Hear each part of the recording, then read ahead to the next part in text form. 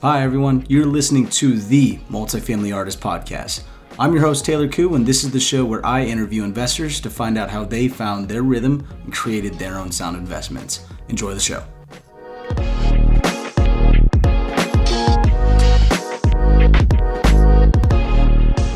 What's up, everyone? Welcome to the Multifamily Artist Podcast. I'm your host, Taylor Koo, and this is the show where I interview multifamily real estate investors and discuss how they found their rhythm and created their own sound investments. Today, we are bringing back the John Casmon. If you want to hear about his story, you are not going to be listening to this episode because this is the action items episode where we get really granular on how we can become better investors, whether we're trying to go active or passive. So welcome back to the show, John.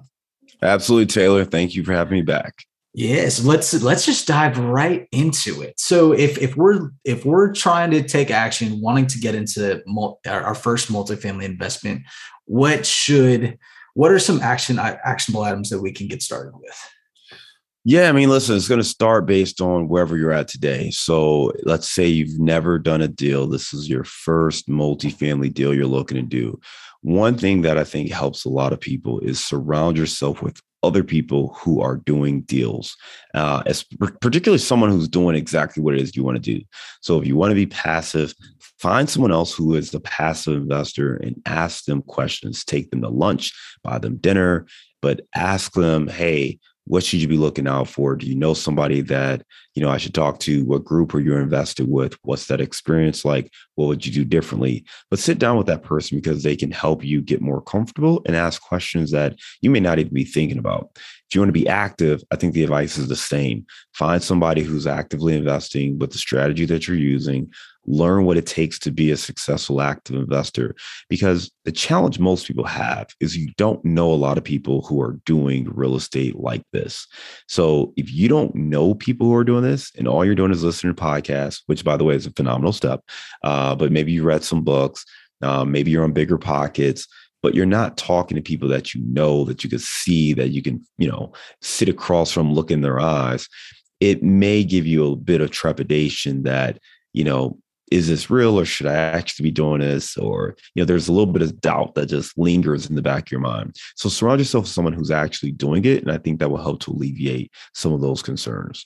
All right. Assuming you've done that, now and the next thing that you need to do is you got to figure out what is the number one thing, and particularly the next thing that you have to do to invest. Again, if you want to be passive, you got to start getting on people's lists. You have to connect with an operator or a syndicator or somebody who's going to present you deals. So reach out to them. I'm a guy. So if you want to learn from me or reach out to see what we got, reach out to me. But find someone who's got deals and reach out, get added to those lists so you can actually start to review opportunities. Again, if you're an active investor, you want to be active, where are you going to get these deals from? Because nothing happens until you have a deal. So reach out to brokers, figure out who the wholesalers are. Do you need a coach or a mentor, something like that to get you going? But nothing happens until you get a deal. So you're going to have to start seeing deals. You have to talk to people. You're going to have to analyze these deals, but you have to start training yourself with what is the next step I need to take in order to be successful here and actually take that step. In your experience in trying to find passive and active investors, where have been some of the best places that you've seen where you can, I guess, meet a lot of people there? Yeah, I mean, listen, this is gonna vary from people, right? But one thing you want to do, and this kind of goes back into my marketing time, but you got to understand who you're trying to connect with. Because, for instance, an ideal investor for many people is like a high net worth doctor, right? It's like, oh, doctors are great. They got a lot of money. Well, great. Why would they want to invest with you? Are you a doctor as well? Do you understand their profession? Do you have some sort of connection to the industry? If not, and you just want to target doctors, but you don't get them, you don't know their lingo, you don't know their pain points, you don't know their story, why would they want to invest with you? And that's something I think people have to understand and just really think about a little bit and be honest with yourself. So that's something that can help you, because once you figure out who you can help, then you understand where to find them. What I will tell you is this. This is going to sound very obvious, or hopefully it should seem very obvious, but If you're looking to connect with real estate investors, maybe go to real estate events. Mind blown. Right. Now, with that said, there's a downside to that because these people may be doing the same thing that you're looking to do, right? Many of them are. So you have to also think about it to say, okay, if you want people who want to invest passively, well, where are those individuals at? Because maybe part of the reason I want to invest passively is because I don't have the time to go to all these events. You know what I mean? I don't have the time to sit and go to something after school or after work, particularly if you're a busy professional, right? If you're busy, you got a full-time job, you got kids, you got other activities to do. I don't have time to go to this networking event, middle of the evening on a Tuesday or Wednesday.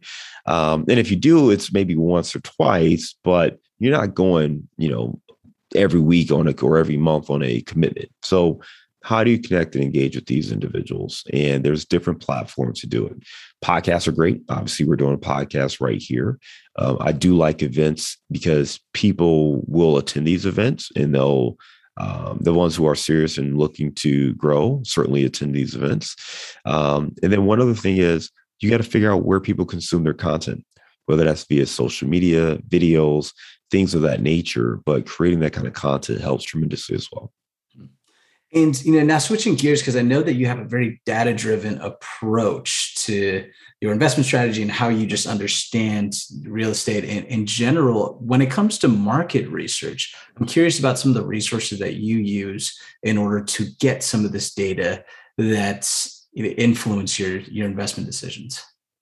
Yeah. So, there's lots of resources out there. And one of the key things is, and I love this quote, I'm stealing it from a good friend of mine who I used to work with in the advertising world. And she said, clients have they're drowning in information and thirsty for insights. And it was something that I think just resonates because there's a ton of information available, right? If you wanted any kind of data point, there are plenty of resources to get the data points. The so what is the hard part. What does that mean? We talked about inflation before, and what does inflation mean? What does rising interest rates mean? And people read that data point and they're quick to jump to conclusions without actually taking the real insight, without seeing the entire picture and understanding how this one piece of the puzzle creates a larger picture. So with that said, when I'm looking at data, I'm not overreacting to one piece of data. I'm taking that piece of data, I'm looking at the larger picture, and I'm seeing, is this in line with what I expect? Is this an outlier? Does this conflict with other pieces of data that I've seen up to this point? And then I'm going to do a little bit more research based on that, right? So where am I getting this data? I'm getting it from multiple sources. First off, I like to look at multifamily data from the multifamily brokerage firms. CBRE does a pretty good report. Marcus and Millichap puts out a great report. Yardi Matrix has some good reports that are out there as well. Colliers used to, I'm not sure if they still do, but I know they used to have some information as well. And then I'm looking at macroeconomic stuff. IRR Viewpoint is also kind of a combination of industry reports as well as macroeconomics. There's another one I can't think of right now that comes out annually, but it's more of an economic report as well. And then trying to think. So I'm looking at those things on a submarket level. I'm looking at like justicemaps.org. I'm looking at datausa.io. It's one of my favorite websites, and that allows me to compare different industries. I'm looking at BLS, or the Bureau of Labor and Statistics. So when I'm looking for job information, I'm looking there. You can obviously use census.gov to get population information, but I'm looking at all those pieces of information. I'm cobbling them up to get a sense of what's the story. Once you get it, and once you kind of align on a market or sub-market, or at least understand what's happening in that market, you don't have to keep looking at the data every day or every month. You just want to make sure you're keeping an eye on what's happening in this market and what's changing. A last thing that I'll call out here is it always helps to look at kind of the development and economic plan for the market and the sub-markets you're investing in. So most cities have like either an economic development department or chamber of commerce or something like that, where they are highlighting what new developments are taking place and the areas that they are looking to develop, new projects that are coming in. Pay attention to those things, because that'll give you insights on where does the city want to develop and where's that puck going. So if you can figure out where all the energy is going and where the development's going, you can start to figure out, okay, well, here are some of the areas where it might be smart to invest in that are either adjacent to it or within that path of progress. And I want to actually hit two birds with one stone too, because you mentioned of talking to other operators and then also just getting an understanding of the market. Very oftentimes in those offering memorandums, you can see the actual market information that these brokers are putting out and just see the development within that area. And so I think that could be another solid resource as well. I just wanted to add. Yeah. Can I throw out something that's interesting that someone asked me this just today, and it may be a contrarian belief, but I think people put way too much emphasis on like CoStar reports and those kind of things. The issue for me is you got to keep in mind that all these reports are looking backwards, right? They're always looking backwards. They're usually a quarter or two behind, and some of that information gets dated, especially in a world where, rents are raising at, 12, 15, 20, 25% clips. If you're making decisions based on what you see in the CoStar report, that may already be outdated. So I like to look at real-time stuff and just do my own firsthand research or work with, my team. And we just go out there and look. I go to apartments.com and look at, what's available right now for rent. I don't want to see, what you tell me, rent should be XYZ in this market. Just go and see what comp properties are renting for. Look at the finishes. Look at apps, like go find those apple to apples, or at least those similar properties. So you have a sense of like, okay, hey, realistically, I should be able to get this and this for that. I don't really take the quantitative approach that some people do, because if you're doing all A-class stuff, then yeah, you can do that. But there's so many little nuances when it comes to trying to comp a property that I think you really have to just roll up your sleeve, look at the actual property, look at the amenities the property offers. There's definitely software that has that ability. And if you got the ability to, use that software and that AI, great. But if not, don't just grab a CoStar report and say, hey, this property should rent for $800.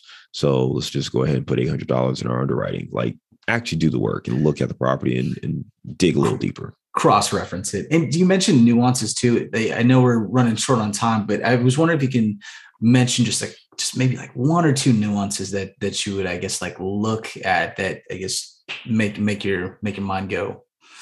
When looking at comps, or what do you mean? Yeah. When you're looking at comps, because you mentioned like, when it comes to like that on that local level and that granular level, there's some nuances that the data is just not showing, that you get this insight when you really see it firsthand.